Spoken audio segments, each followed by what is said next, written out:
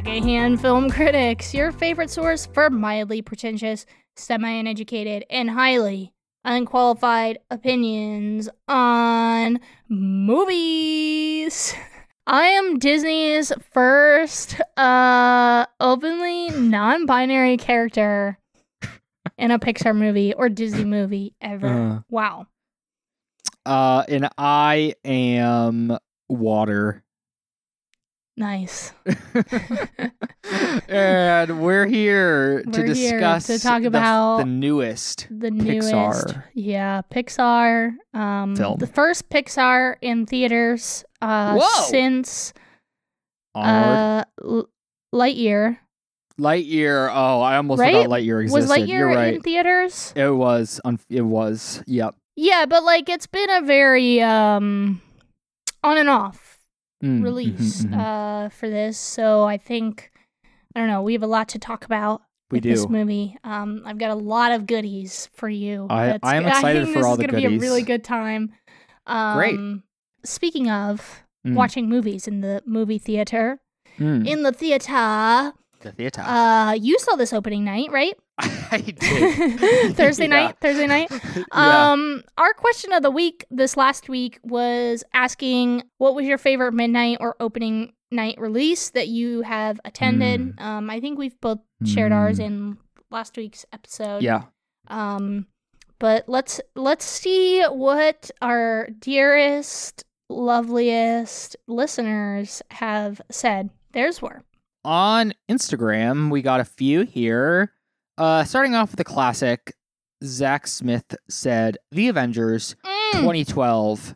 You know, always love to throw a good Marvel one. No, the first Avengers? That's what he said. First Avengers, yeah. No way. Yeah, sounds like a good time. You know? That honestly rocks. That is the kind of thing you can flex with, honestly. I was there on opening night for the first Avengers. If you say you were there for an opening night Marvel release in 2012, I feel like that is just baller material. The biggest one would be Iron Man. How many people actually were there for opening night Iron Man? I would love to know the numbers. I would love to see the numbers. That'd be a big flex as well. Yeah.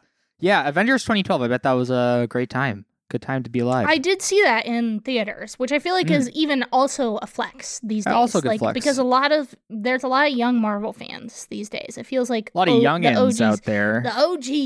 The L to the OG Marvel fans. I still have. This is going to sound, I think it's a flex, but I understand that when I say this, it's going to sound really uncool of me. I still have my OG Avengers poster. Wow. That I bought in 2012 after the movie came out with the Is it the regular poster? It's the original poster with all six of them in the city, standing there. And then it says the Avengers. But I got the OG poster that I bought in 2012, and I don't have it hanging anywhere. But I haven't been able to part ways with it because I'm No, don't. Yeah. I've gotten rid of all my other old posters. I had some old Spider-Man and Captain America posters, but that was my OG movie poster that I still have. I have, this is more recent, but I do have both the popcorn boxes for Infinity War and Endgame. Ah, that's pretty cool. I've got a double set. Yeah. That's pretty cool. It's also pretty cool. Lesser known here, but also in the superhero vein, Andy said Dick Tracy, which I have never seen, but it's a cool throwback. That came out in 1990. I have trading cards for that movie that I got in a Super Yaki order. Wow, that's actually cool. Yeah, I think I've gotten ones from. I think for when I order from them, I've gotten Hunchback of Notre Dame a few times. I got Spider-Man 2 once, I know, because those are cherished. I have 5 or 6 Anastasia ones. I just have a bunch of Anastasia packs. My goal was to eventually collect them all, but I don't think it's going to happen. Gotta catch them all. But instead of the Pokemon. Wow, Dick Tracy was nominated for 1, 2, 3, 4, 5, 6, 7 Oscars. That's pretty cool. Actually, it's a lot. Actually, that's definitely one for best original I feel song. like kind of a cult classic in a way. Like I feel like most of the people I hear talking about that movie are like in film circles, and it's like an event type movie. Yes. One I haven't seen. Maybe we should watch it sometime. Maybe we've never seen. Al Pacino plays the villain in this movie. His name is Alphonse. Right? Yeah, Warren Beatty's Dick Tracy, and then Al Pacino is the antagonist, and his name is Alphonse Big Boy Caprice. So I love that. Honestly, kind of already the best movie of all time. Yeah. In my opinion. All right, 1 second. I gotta take my sweater off. I'm like baking for some reason. You can wear my sweatshirt. It's something cold, and you won't be cold, girl. You can wear my sweatshirt. This part of the podcast has been sponsored by Jacob Sartorius's sweatshirt. In stores now. In your favorite Kmart playing. Okay, and Sandy said Hunger Games, dressed up with friends. It was a blast. It was also the first midnight release I was able to drive myself to. Big win. Is a big W. I love that. Yes. Yeah. I also went to the Hunger Games midnight release. I shared that story last week. And then on Spotify, Alex said this was actually an interview question when I worked at the movie theater. My answer then was Deathly Hallows Part 2. But now I'd have to say No Way Home. That's a cool interview question. More interviews should have fun questions. You know, like when you go to like a college, like orientation, and they do like the icebreakers. That's what they need to do in interviews. What was your favorite opening night movie that you've been to? Yeah, and I guess that's more because it was a movie theater job. But even if you're applying for like a coffee shop, like you can just also ask like, what is your favorite childhood movie? Yeah. Like I was gonna say Memory, but that is way too personal. That's I know what mine is, but I feel like childhood movie would be really hard for me to answer because I just have so many. That's tough. I have so we actually have many. A whole series dedicated Probably to how many Air Bud would be mine. Air Bud. Air Bud. I fucking love. We need to do an Air Bud episode. I can't believe we haven't done Summer one yet. Summer of Air Bud. You know what? That soundtrack is also really, really good, and it's never talked about enough. But and it's not on anything, so you can't like use it anywhere. But the theme is really fire. Anyway, it goes, Air Bud, you're my Air bud in the air. He's our favorite dog. Okay, we should move on to the episode at hand, which is Elemental, a review of Elemental, the new Pixar movie. Yes, like we said. Yes. Yeah. Do we want to? Well, okay. First, you have here briefly talk about Carl's date. Yeah, I figured this is the best place to talk about it before we start getting into the movie itself. So, Carl's Date is the short that aired before this movie, and it was the first Pixar film to be preceded by a theatrical short film since Bao premiered before Incredibles 2. Right, because Onward had a short, but it was a Simpsons one. It was a Simpsons short, yes. So it was which not was an original. Wild. What a wild choice. Yeah, that was crazy. And the other ones were usually when they were released on Disney Plus, they also would release a short film as well, but it wasn't like paired with the movie. They just also released it. Like there was no way you would know that it was supposed to be part of the movie. Yeah, like it just was there. But this is the first one that was a theatrical. This short was trash. It was not. It was not great. Obviously, this is like a sequel to Up. We should say like Carl's Date.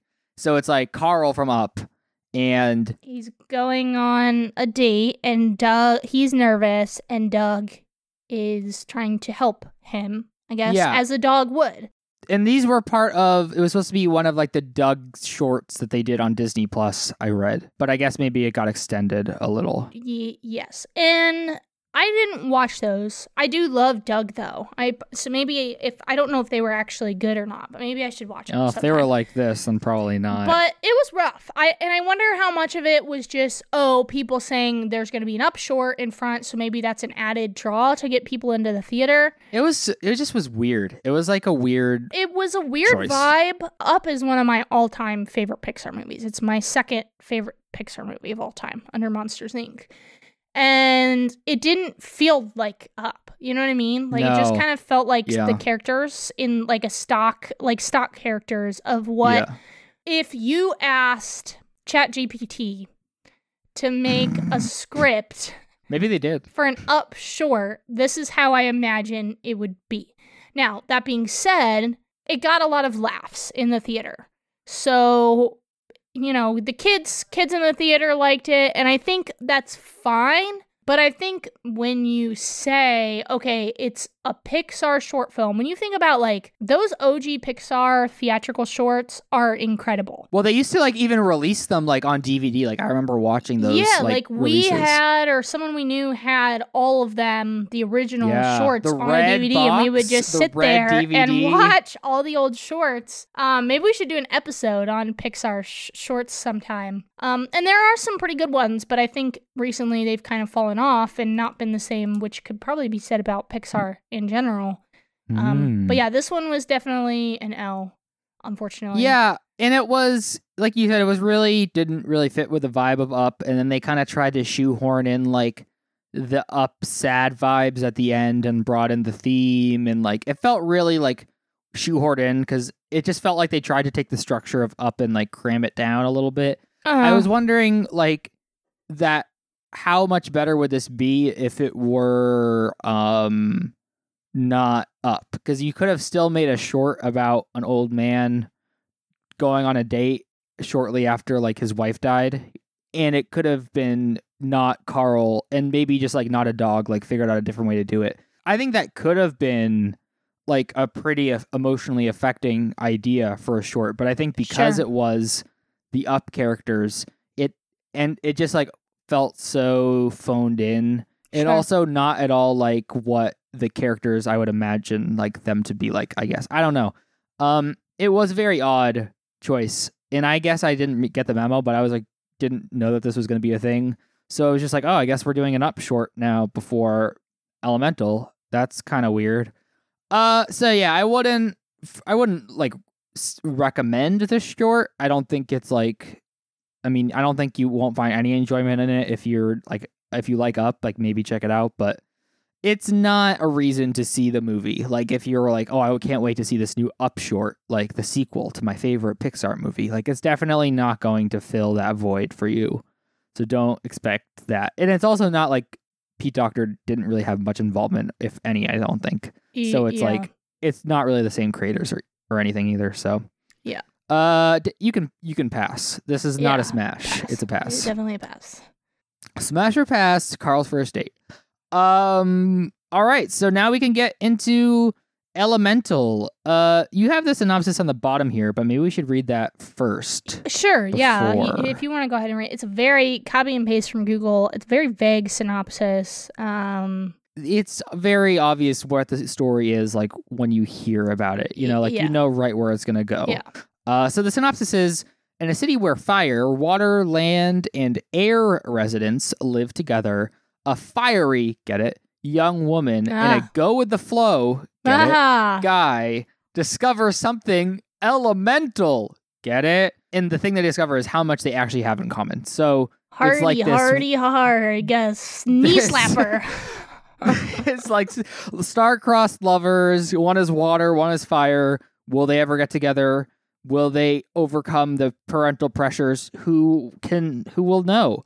But you obviously know before you even see the movie. So you did some research on this movie, and I'm ready to learn about the history of Elemental. I've got some good history here. I have eliminated some things from this document so I can read them to you.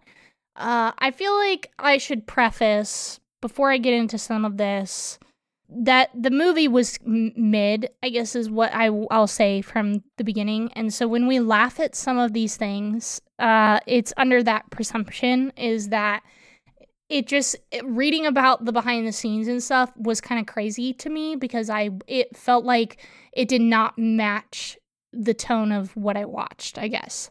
It was like they're a much more seriously taken movie, or like I don't know. You'll have to see. Okay, all right. You'll have to see. You'll have to see. I just think some of the stuff surrounding it made me like really, really.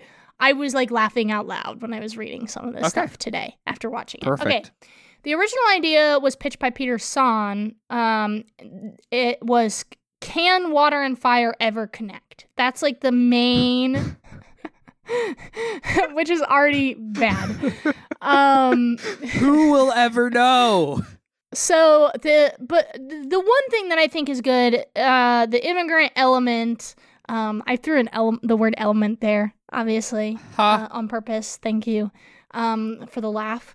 Of the story was inspired by his own experience of being a son of immigrants in New York City in the 70s. His parents immigrated from Korea and built a grocery store in the Bronx. He also described in an interview that he married someone that wasn't Korean, so that experience contributed to the cultural clash. That was the best part of the movie. And like I could really see that was coming from a very personal place. So and I think appreciate this has been a theme we've seen a lot recently in movies, which I think is good because I think that means that, maybe we're finally letting other people tell their stories. Like we saw it kind of with Turning Red. Everything Everywhere is another one that has similar themes, even like harkening back to The Farewell, stuff like that. So it feels like we're Minari is also it feels like we're getting some really good stories like this, which I can appreciate. And I do think that was the best part of this story was all the stuff going on with the mom and the dad and her relationship with them. So it was in development for 7 years, pretty much directly following the release of The Good Dinosaur, which he directed in 2015. That is when this plot development started. I have a long quote for you here that I'm just going to read the whole thing to you because this will really set the scene. Who is this quote by? This Peter? Was by, Yeah. Okay. Good old so this Pete. is a quote from him about the elements and the characters. And I don't know if this is me being mean or if you're going to have the same take on it that I did, but I found it pretty comical. Okay, quote. People can see it as a temper. People can see it as a passion. As a practical thing, fire burns and sparks. But what does it mean to burn bright? There are all these ingredients to what we already perceive as fire, and that started to form Ember's personality. It's the same thing for Wade. Water can be transparent. What does that mean?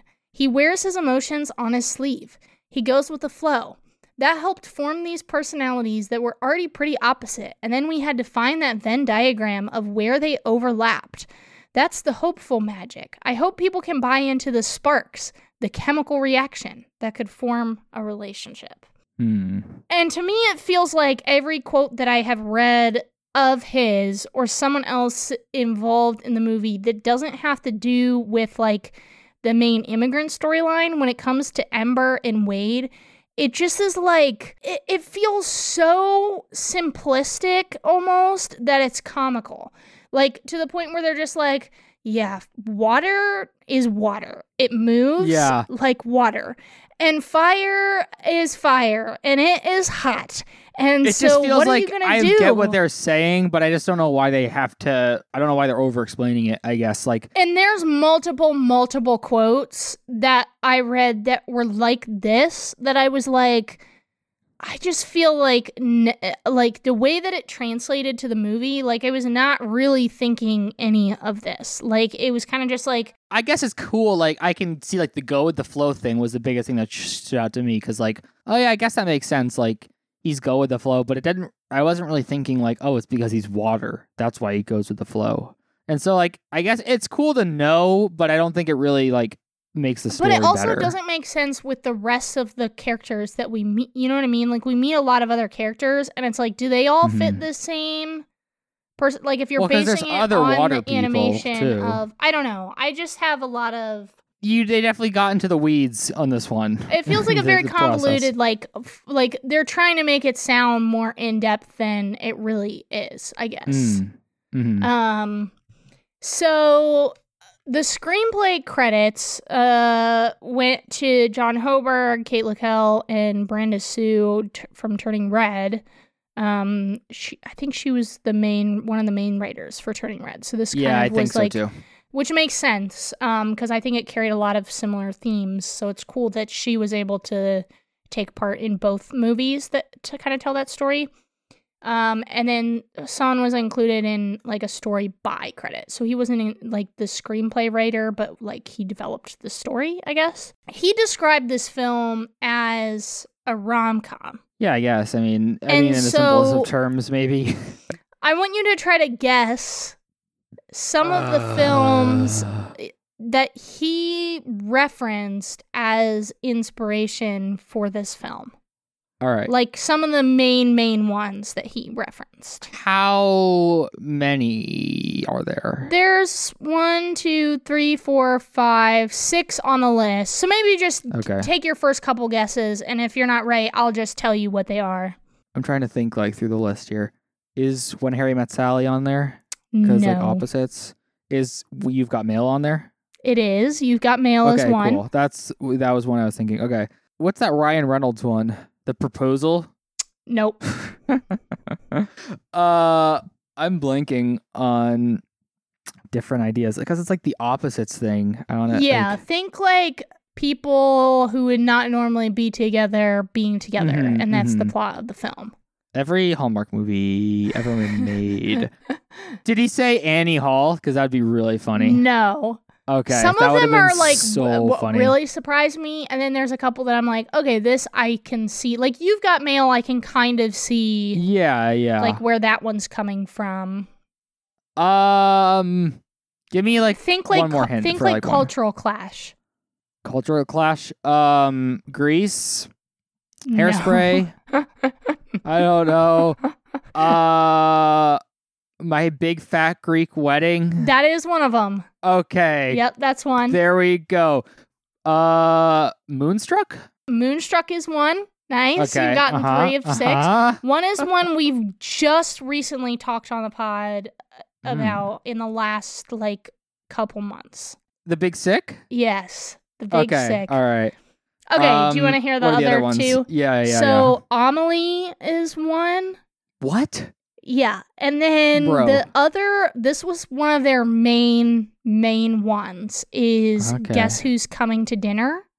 I was actually thinking that movie, but I was like, there's no way they would mention that. Yeah, but they did. They referenced this movie multiple times in interviews talking about it, and some of that stuff made me feel very strange, like the way they were...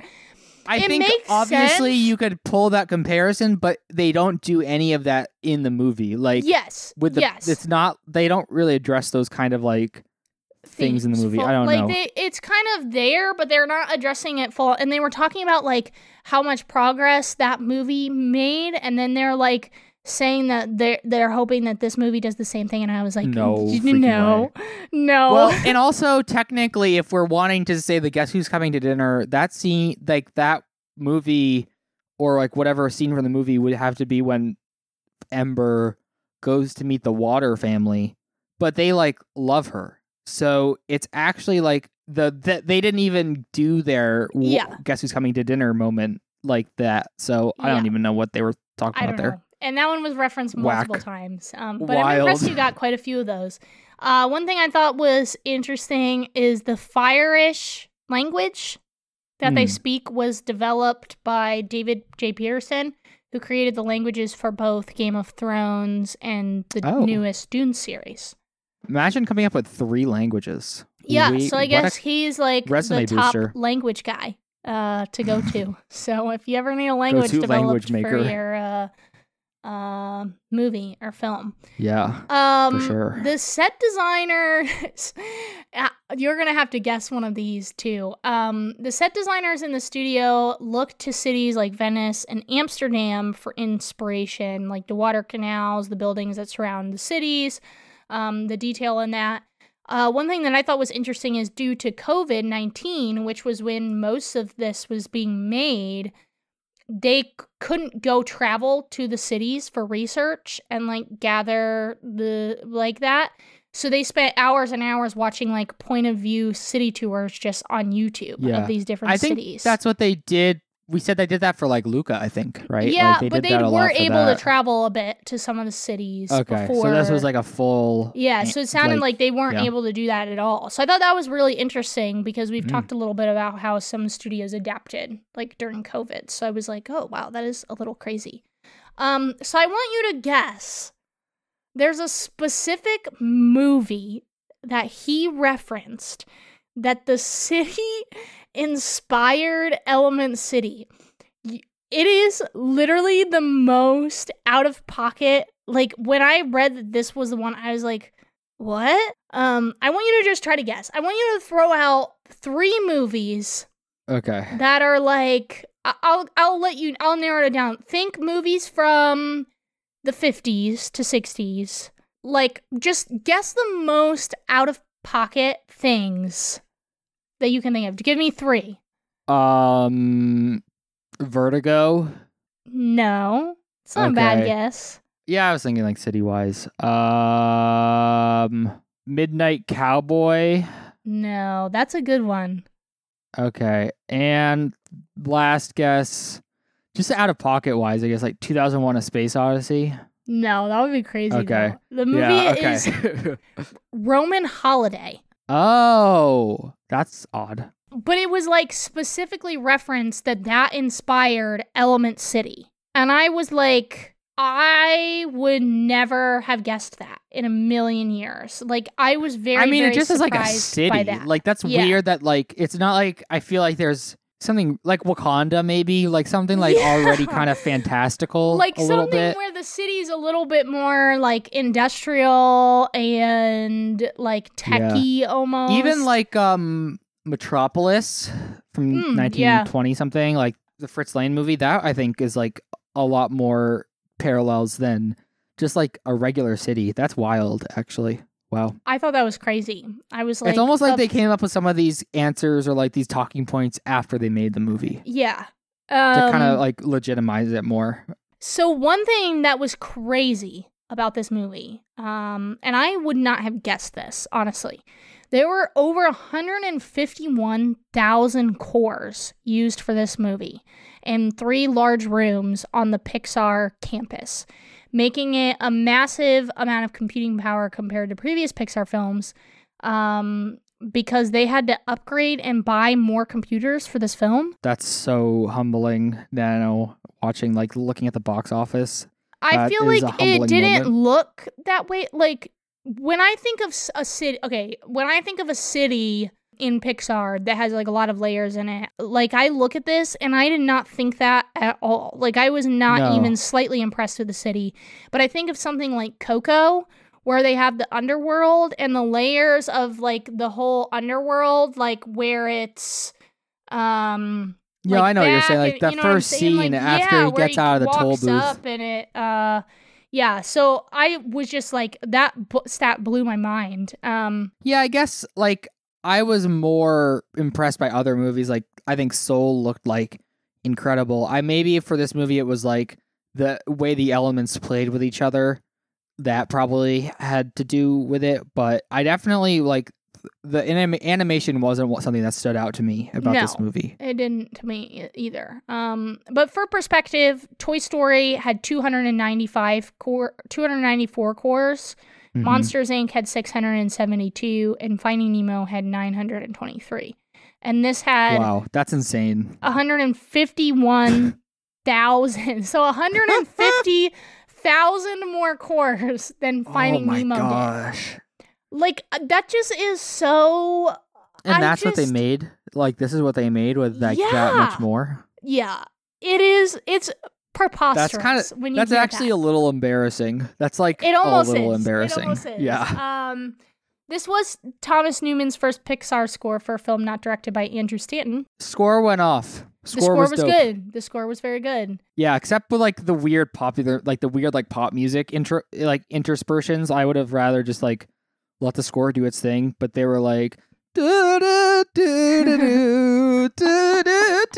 I'm like, oh my gosh. Jeez. This movie wasn't completed until March 24th. So this year? This year. That was when the final frame was approved, was just a couple months ago. Which after having seen the movie, I'm like, you know what? Yeah, makes sense. Yeah, it's a little messy. One thing that we've talked about is, I'm going to make you guess something else here. We'll do the alternate ending. Remind me to have you read the alternate ending to you at the end. Perfect.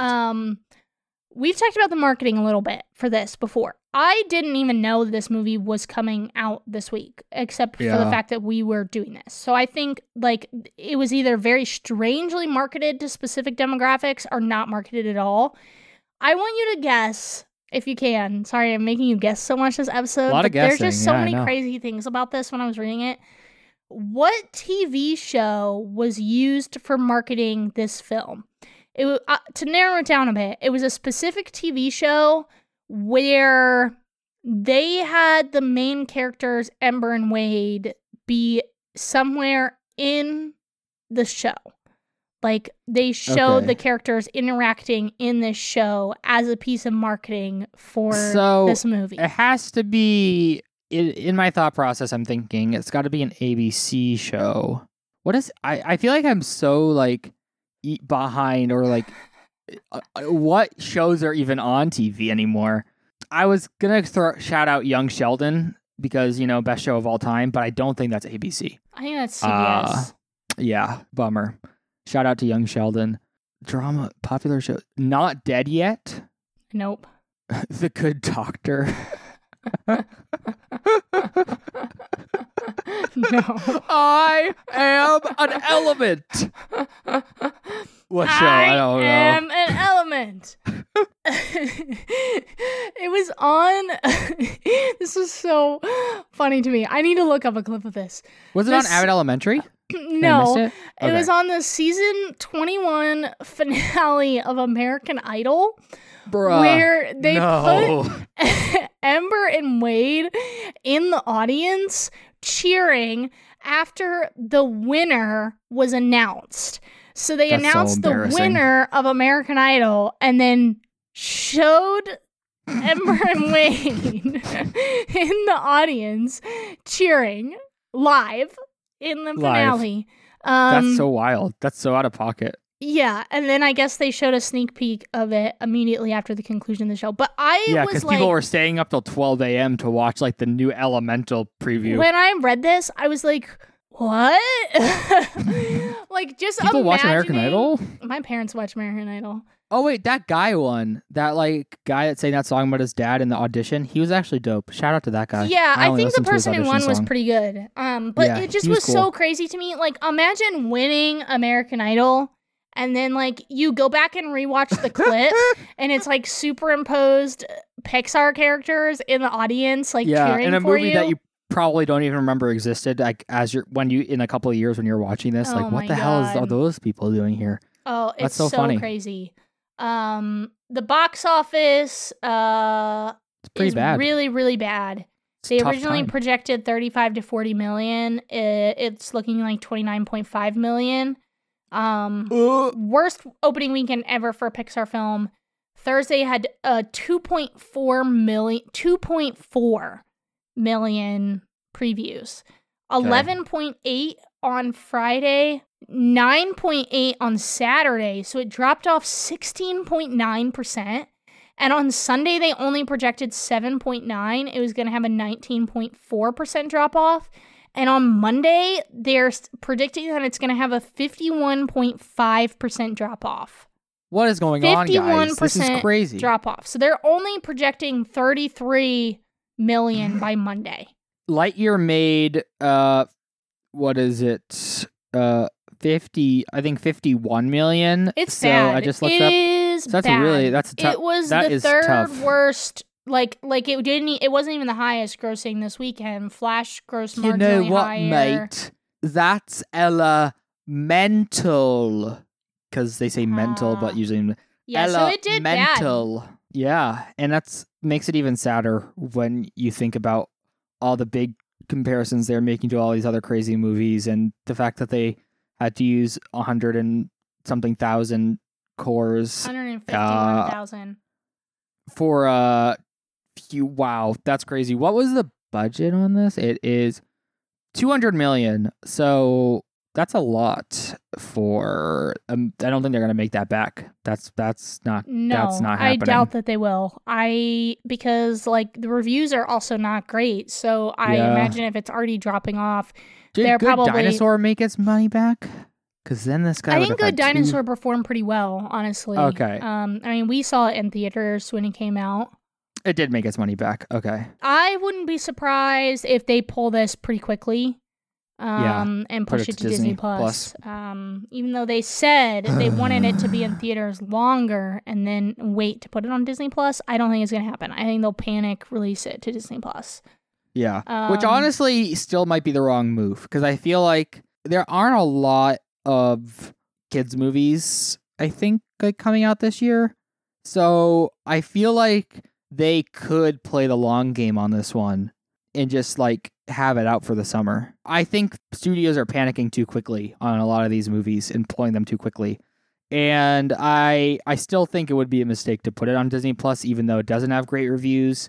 I just think like kids movies will do well if they're in theaters and if you're marketing them and you continue to market them. But you're right. They'll probably shove it on Disney Plus like in 2 weeks, which is unfortunate.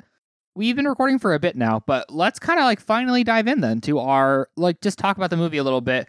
We'll do spoiler free now. Like, we'll give like a mark when there's spoilers, but there's not really like a ton to spoil about this movie. And like I said, even if you just like use your brain, like you're probably going to figure out what the ending is before you even start the movie. But like you said, this is a pretty mid movie. A lot of people have given it like really low reviews. I don't think it's that bad. Like, I don't think it's 1 star bad, but it's very forgettable movie. It's similar to how I felt about Onward, but even more like less things to like that I remember about. Because I remember some stuff about Onward, I feel like. But in this movie, like, I enjoyed moments of it while I was watching it. There are some things that I think were good, like we can talk about. But even those things, like, there's nothing about this movie that makes it stand out and will make me or help me like remember it in 2 months. Like, I just don't think this is a movie that will have any sort of lasting impact, because I just don't think there is like that element to it at all. There's nothing new in here, I guess, than what we've gotten before. Yeah, it's very, very, very, very standard plot line in a lot of ways. I agree. I think I'll forget about it within a week, honestly. Like, it's already out of the mind. But I saw it today. It's already out of the mind. Yeah, I think it's just so hard because I feel like we've liked a couple of the Pixar movies in the past few years. Obviously, we're both big Luca fans. You liked Soul. I did not like Soul. Turning Red was pretty good. But I think like there's been a resonating, like, Pixar movies just don't hit the same as they used to. I don't know if that's caused by the studio or them trying to rush movies or put more out or make content. I don't know. But it just feels like we've lost whatever Pixar used to be, in a way, in some of these cases. I think definitely in this one, that was the case. It got a lot of laughs in the theater, which was good. I was in a theater full of kids. I mean, it was me and my dad, and then like literally everyone else in the theater was like a family or like a parent with their kid or a grandparent with their grandkid. Yeah. So there was a lot of kid chatter going on as well, talking through the whole movie, and I was like, oh my God. But I think that like it makes it slightly more bearable. when you hear that audience like laughing along or liking it. But I think overall, like, really, like, the humor wasn't even very good. There were only a couple jokes that I was like, oh, okay, that's kind of funny. But most of it felt very, like, I don't know, off kilter in a way. It felt very standard. Like, there weren't a lot of, like, jokes that I was impressed by, I guess. It reminds me of some of those Netflix shows these days where, like, the Netflix writers are trying to write Gen Z characters and they say the most, like, off the wall, like, thing that a Gen Z person would never say. You know, like, yo, mom, I'm gonna go surf the web. Like, it just felt like lingo or language that is, like, I could tell it was written by someone older, I guess. Yeah. Even just some of the casual, like things Ember and Wade say. Like, they just felt so much older than I think they're supposed to be in this movie. I thought the voice acting was good. Yeah, I agree. I think they were good. I thought both the main characters did well. The animation... it was fine. It was fine. I could tell what it was supposed to be doing. It just, like I said, it felt a little bit... like the whole movie, like, very standard. Like, even color-wise, like, I think they could have done more to bring out, like, a lot of, like, the elemental thing, you know? Like, I think the water was cool, and, like, the way that they animated the water was impressive, because that has to be pretty fluid, get it?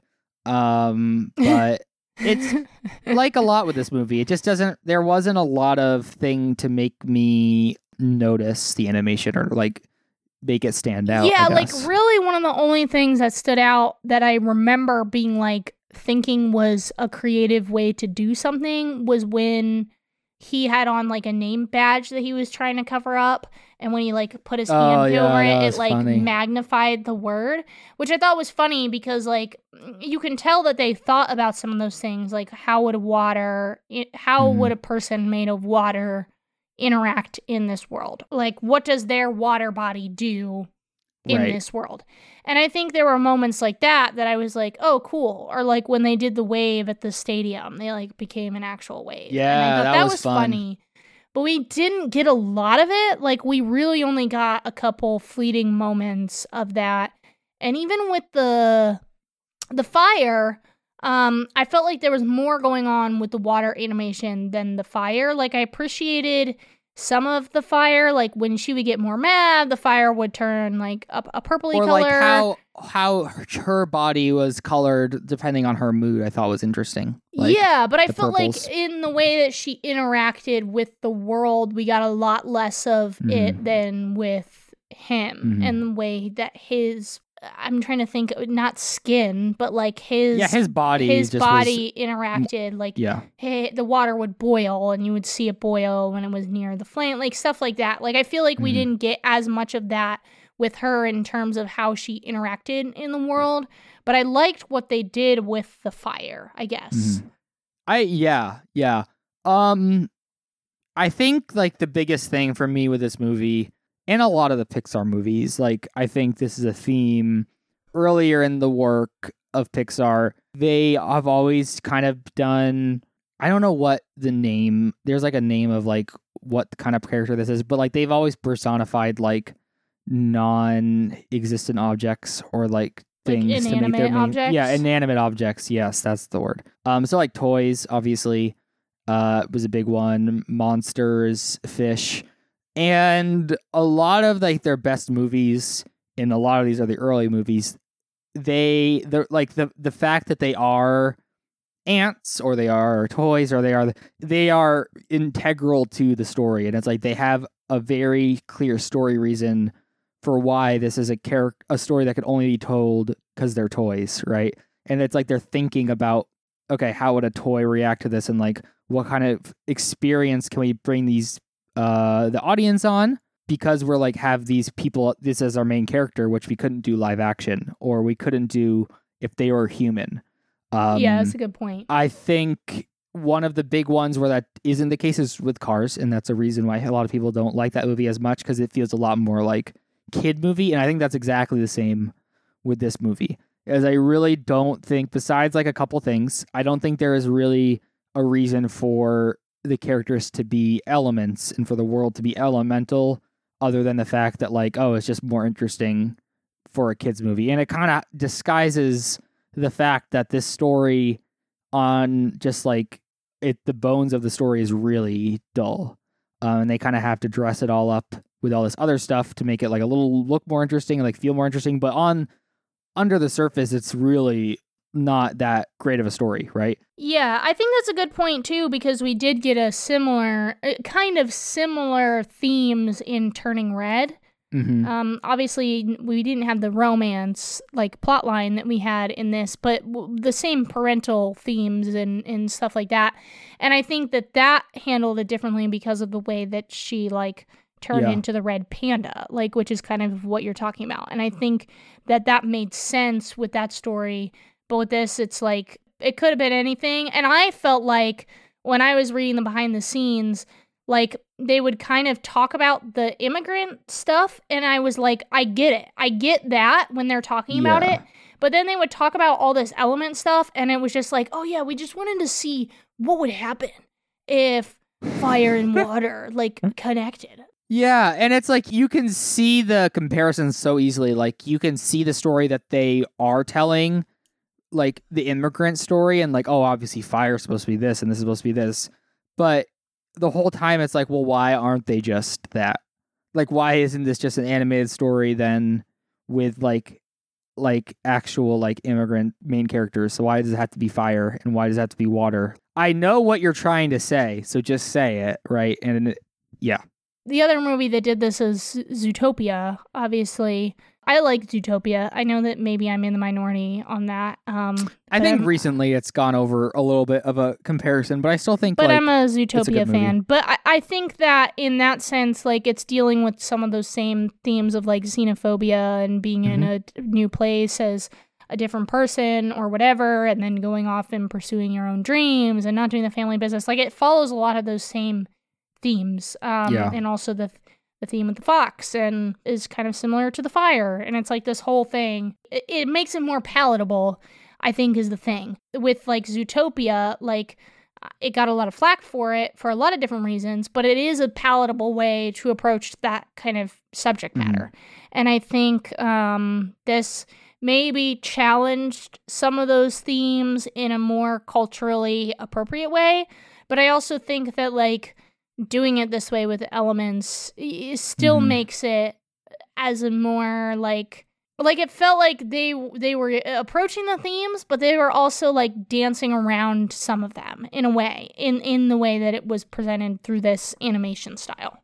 Yeah, and obviously, I know that's the reason why, because like you said, it makes it more palatable and also like kind of can introduce the themes to kids easier. I think Zootopia, like, they were first of these two movies, so I think that gives it a point. I also think Zootopia, for a lot of its faults, does try to tackle a lot deeper themes than this movie does, and a lot of other ideas that I think would be too intense for a kids movie if they were real people. I think this movie tackles very simple themes that kids can understand, that it wouldn't matter. It would be very easy to have them be just real people. Like, I don't think there's anything so big that it couldn't have just been real people for. And with Zootopia too, like, that's another thing where it's like there's so many comparisons that you can draw to movies that have come out before this. I mean, even just with the city, that's where I'm like, even with the city, with them. Yeah, with them arriving at the city, that's straight out of Zootopia. Like, the same. Yeah, looking at the different people, the different things, getting off the train, looking up and seeing everything. Like, I don't know. I just felt like that was very. It just felt like a copy and paste, but like putting different elements into it. Before we jump into like some more specific story, like spoilers, I guess you can talk to them. Do you want to touch on our first non-binary character in a Disney Pixar movie? Yeah, I would love to. So I didn't realize this was a thing. I saw it on Twitter before I saw the movie, which was why I kind of looked for it in the movie. Like, I don't think I would have noticed it if I did not at all. I didn't know it was there. You know what I mean? Do you know who the non-binary character is? Yeah, isn't it one of like the water people? Yeah, like so one of his family? It's one of Wade's siblings. And when Wade is introducing his family, he says, "This is my sibling, Lake, and their girlfriend." I don't even know if they use the pronouns there, they? Though. I think they just use... No, I think they just said... I know that they said on Twitter that they have... that it's they, them pronouns, but I don't know, do they use it in the movie? I think they said, "My sibling, Lake, and Lake's girlfriend." I think that's what they said. I could be wrong. Even with just the they, I don't remember they being used. I don't remember they being used. I did notice them referencing them as the sibling, though. What a brave moment for Pixar. Yeah, and it was funny because I had to like look up what this character's name was as well. I read, I don't remember who did this article, maybe Variety. I have to read you this quote from this article from Variety or whoever it was that wrote an article about this. Would love to hear it. Because it made me laugh. Quote, "Although Lake does not play a major part in Elemental, their presence is a significant one, especially for members of the LGBTQIA plus community who will now be able to see themselves represented on the big screen."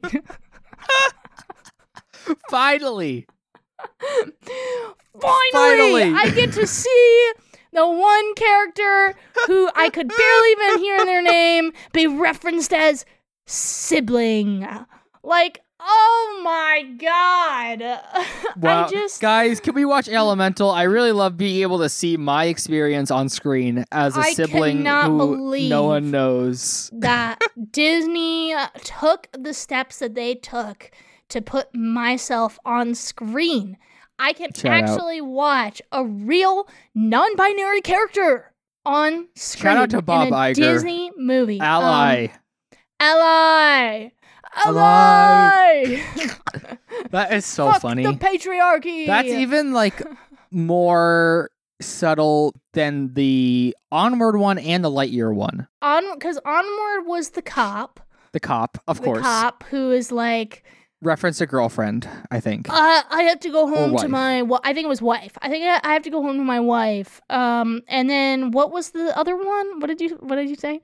Lightyear? Lightyear. There was the girl, right? Yeah, the couple was women. Was lesbian. Was a lesbian couple. Have they had a gay couple yet in a Pixar movie? Because they also had Finding Dory. Remember that? Yes, where they walk in the background. Yeah. At the aquarium. No way. This is the funniest. So they had the okay, so the first real the one that I count, okay?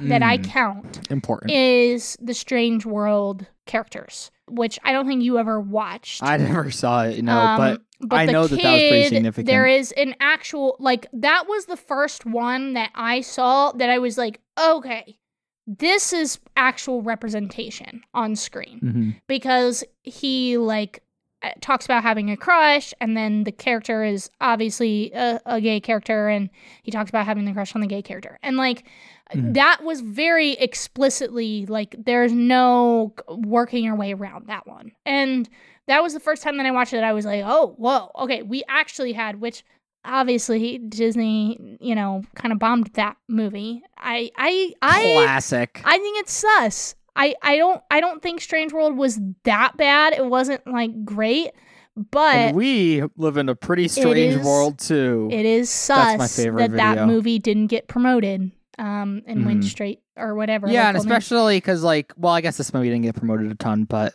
this got more promotion than that, and this is also a very mid movie. You know? Yeah, so I don't know. The whole representation thing with this one is like, I can't believe like we make this joke silly. Every time, and it's like I can't believe they pretend to be the first, and we did it with Cruella. We did it with Cruella. They said that Cruella? Remember they said that the costume designer, even though they never said he was gay, they were just like queer coded. He's actually openly queer, guys. And then they did it with Eternals. They were like canon. First openly, which that one was a little bit. I mean, it was. But yeah, like it's funny. Every single movie, it feels like they do this. I think Strange World was the first. I marked that one as the first real piece of representation in a Disney movie. Yeah, especially a family Disney movie. Yeah, like a theatrical release, I would say. Like a big Disney release. This is crazy. The fact that they're championing themselves for this one is literally this is even for them. This is crazy. This is wild. No one would have ever noticed it. I never would have known. Shout out to Lake, my favorite non-binary character. And I did see a tweet of I think the voice actor maybe I saw that played too. them that like said which good for them. I'm glad that they were happy to do this and felt like that's money. Very different. That's fun. That's very different than a viewer watching it and being like, oh my God, I'm finally represented by this random ass character, Lake, who has one line that's just like, sup. And it's like, oh my. My favorite non-binary jargon. Yeah. Sup. Ridiculous. Absolutely redonkulous. Redonkulous. Wackadoodle time. Wackadoodle time for real. Let's quickly just touch on some spoiler stuff before we move there. I'll say like I said, mid-movie. I had some laughs. I laughed at a few times. Every time I laughed, no one else laughed. Like I laughed at all the stuff that no one laughed at, which is always an awkward experience. I did the one thing I remember laughing at was when he put his hand over the inspector. Oh yeah, thing, yeah. And then he did it again, and that was the one thing that actually made me laugh, like out loud. I think I liked the kid that grew the flower out of his armpit. I thought that was funny too. I thought he was great. Second non-binary character in a movie. So anyway, let's get into some spoiler stuff. Everything with spoilers is like, I mean, just I guess the main story. I'll say the biggest thing about this movie that I did enjoy was I think the relationship was at least decent. Like I think I liked the characters together, and I think they did a decent job of developing their relationship. Like I believed that they would get together, and like it felt like a good progression there. I did really actually love the scene where they first touched. I thought that was actually really like one of the best animated scenes in the movie, and I thought it was really, really well executed, actually. And they did a really good job leading up to that. So I actually thought that was like a 10 out of 10 scene. So that was something I really, really liked. So the relationship, not bad. Pretty good job there, I guess. Like, if it's a rom-com, you better make me like the couple, right? And I did. How about you? How did you feel about the main romance at the center of Elemental? I mean, I thought it worked for the most part. I would say that I liked the first third to the first half of the movie for the most part. Like, I knew that there were some poor reviews coming out of this movie. And the first, like, half of the movie, I was like, actually, this is a lot better than I expected. I think a lot of my issue came from, like, all the conclusion, like the last third of the movie. Yeah, it's very rushed. I think the whole beginning of their relationship and, like, through their whole montage of them doing these little things together. I love a rom-com montage. I thought when she went to his house and met his family, all of those scenes and the one you mentioned, I thought were really good. Yeah, it was like actually right after they touched, then she like got really weird, and everything after that was like everything after that pacing. I didn't like. I think everything up to that moment, I appreciated when he took her down to see the flower. I liked them in the hot air balloon. All that I thought was good. and I was sold on it. I think everything after that, I wasn't, this is going to sound horrible, but like I was rooting for them up until then.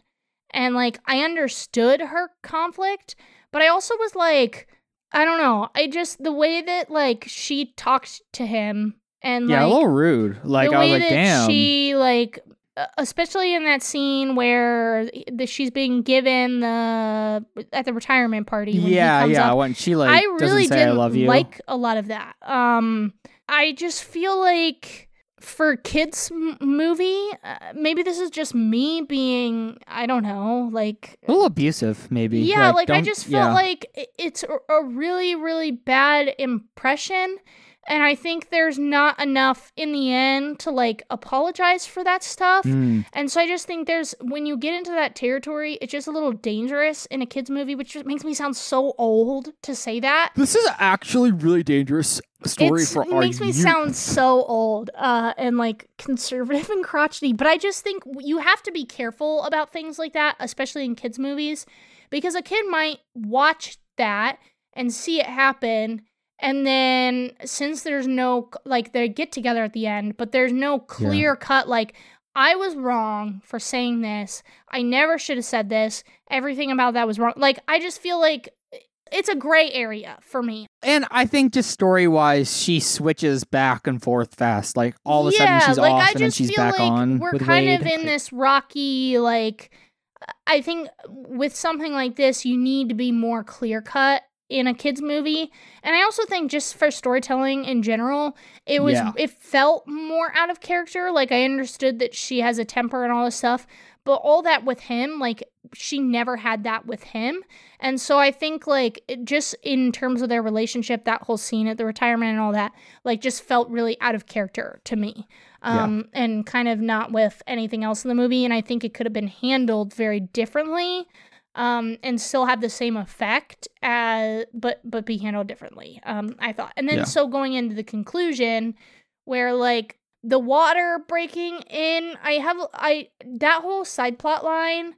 Well, it was weird because like that was the main plot, but it got wrapped up really fast, and then but it was still going. It was a weird that plot line didn't really work for me, and then it kind of just like when it burst in whatever into Fireland and did all that, like I feel like that also like wrapped up really fast. Like it just felt like that whole part of the plot, there wasn't a lot taken care in it, and then it kind of just was like, oh well, we have to have the water crush in so that like she can change her mind. Like I don't know, it just felt like there wasn't enough to that plot line, and it felt kind of pigeonholed in to make it like there be some form of conflict, I guess.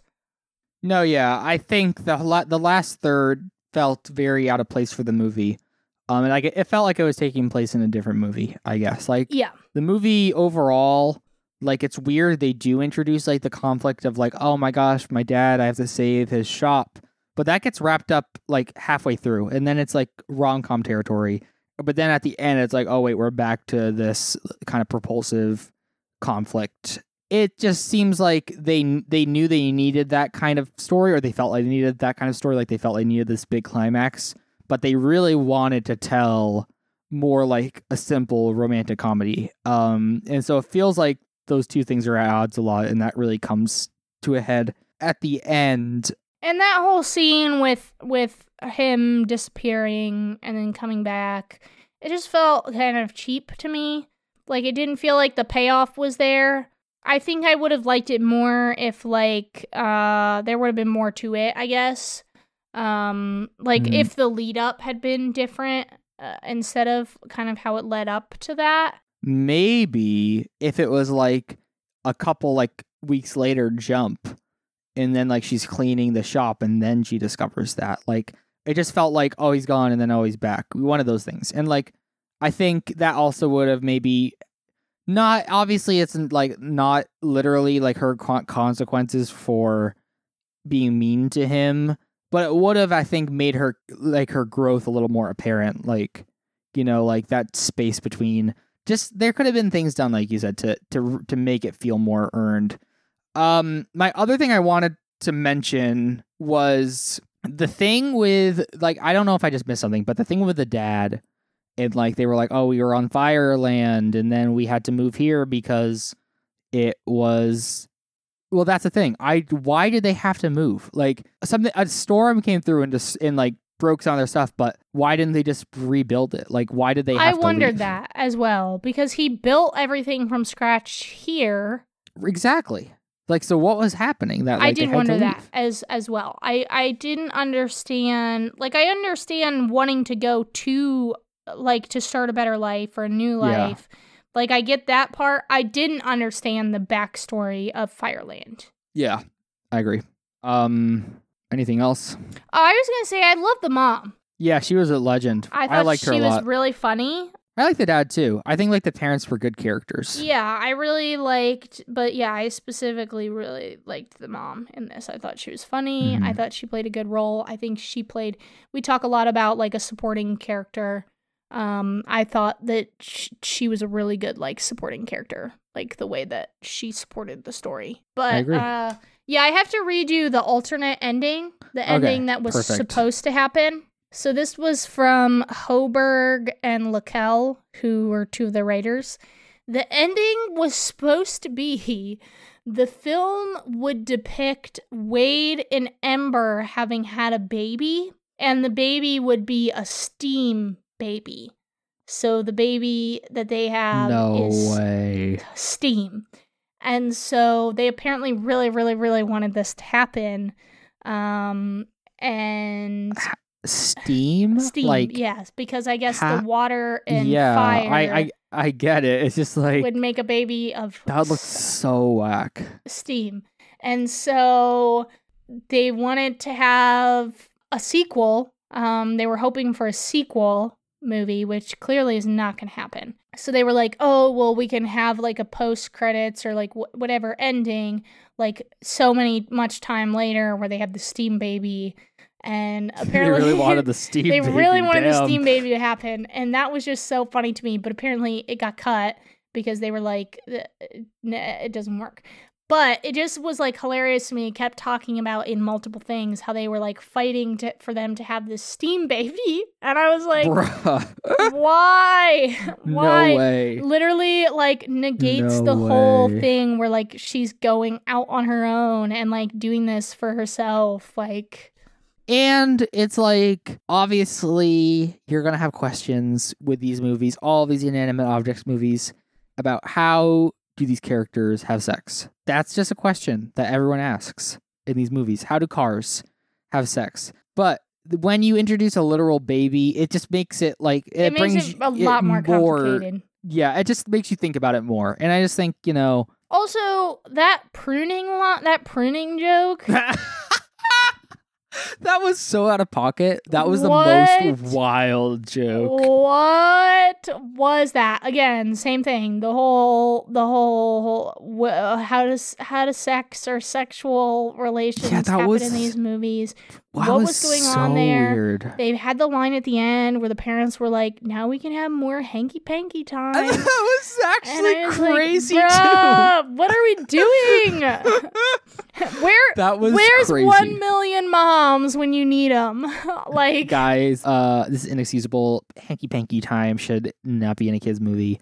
Those are the jokes where, they're obviously trying to like do for kids and for adults too, but those are where it's like you need to. The point is that it has to be integrated into the story, right? And like it doesn't work if the jokes are both funny for both of them. So it doesn't work if the joke is only funny for the parents because they know what the joke is actually referencing, and for the kids it's like, what the heck is that about, right? Like you need it to work for both. And the pruning line, like, I mean, I guess the parents understand or the older kids understand, but it's like it's still even then it's like not funny. Even then, it still it's like was still a stupid joke. I didn't laugh at all. I was like, what in the world? What is happening? What is happening? What is wackadoodle time on that one. Yeah. I saw so many Letterboxd reviews about that. Yeah, crazy. So Pixar rankings wise, where does this kind of? I mean, we don't have to like run through our whole list. There's a lot of these movies at this point, but I think Letterboxd might be down. I'm not gonna lie. Yeah, it's not loading for me. But where kind of just at least kind of in the ballpark. I put it, let's see if I can remember without looking at Letterboxd because it's not opening. I put it right below, it's in the bottom. It is like mega bottom tier. I think I put it right below Onward and right above Brave, maybe. Yeah, Brave is also not great. Yeah, this one for me, it is not in the low tier. That includes like Cars 2, Cars 3, Brave. I like Cars Finding 2. Dory. Not a Cars 2 fan. And Lightyear is in the low tier. This movie is one right above that tier because I have Lightyear right below this. So this movie's right above Lightyear. And it is below The Good Dinosaur. So Peter San, you still did better at The Good Dinosaur. I am a Good Dinosaur stan. I think it's okay. I'll just come out and say it. I think it's like C tier. I like The Good Dinosaur. What you gonna do about it? Nothing. Nothing. I don't know. I mean, I can't. I think that this one was very mid. I don't think it was necessarily a bad movie by any means. I just think it wasn't great. I think it was entertaining. It was a good afternoon spent. I don't regret. Elemental, a good afternoon spent. I don't regret having spent my afternoon seeing this movie. And it's short, which is nice. I will likely not ever watch this movie again. I am trying to collect all the Pixar movies on Blu-ray. I will not be collecting this one. This one will not be added to my Pixar Blu-ray collection. But I don't know. I just think it's not good. It's not like amazing, but I think it's very mid is the best way to describe it. Like it's good entertainment for what it is, but when you try to dig deeper, or even when you're like, oh, wait, that's a Pixar movie. Like, I feel like there's just a level of, like, it doesn't hit the same as previous Pixar movies. I think it's fine. I think you can enjoy it. And there are aspects of the movie that are enjoyable. I don't think it's great, though. Mic drop. Question of the week. Let's turn it away from the films and go to the short films and ask, what is your favorite Pixar short film? This is tough because there are some like Disney ones, but if you say a Disney one, we won't kill you. Like in Wreck-It Ralph, they had actually a really good one, the Paperman one. That was oh my god, fire short. Paperman. I listen to that song on occasion. Like it's on some of my playlist. It's a great short. I wonder about that one sometimes because that animation style was so cool, and I feel like we haven't seen a lot of that since. Yeah, I agree. So like there's newer ones like Piper. That was a good one. If you pick Lava, then you don't get to listen to the podcast anymore. I think as a kid, I really liked the Jack one. Yeah. Jerry's Game is really good with the chess. Jerry's Game is iconic. I think there was that recent one too. I don't remember what this was in, but there was like the umbrellas. Like remember that one was cute with the two umbrellas. Yeah. Day and Night is a good one. I think that was, what was that in front of? Maybe that was Cars 2. A lot of good ones. I mean, there's old ones too. Boundin' with the little sheep. That was always fun. Oh, I loved Boundin'. For the Birds as well was a big one. For the Birds is classic. Man, we should do an episode on these. Oh yeah, Lifted. Loved Lifted. That was good too.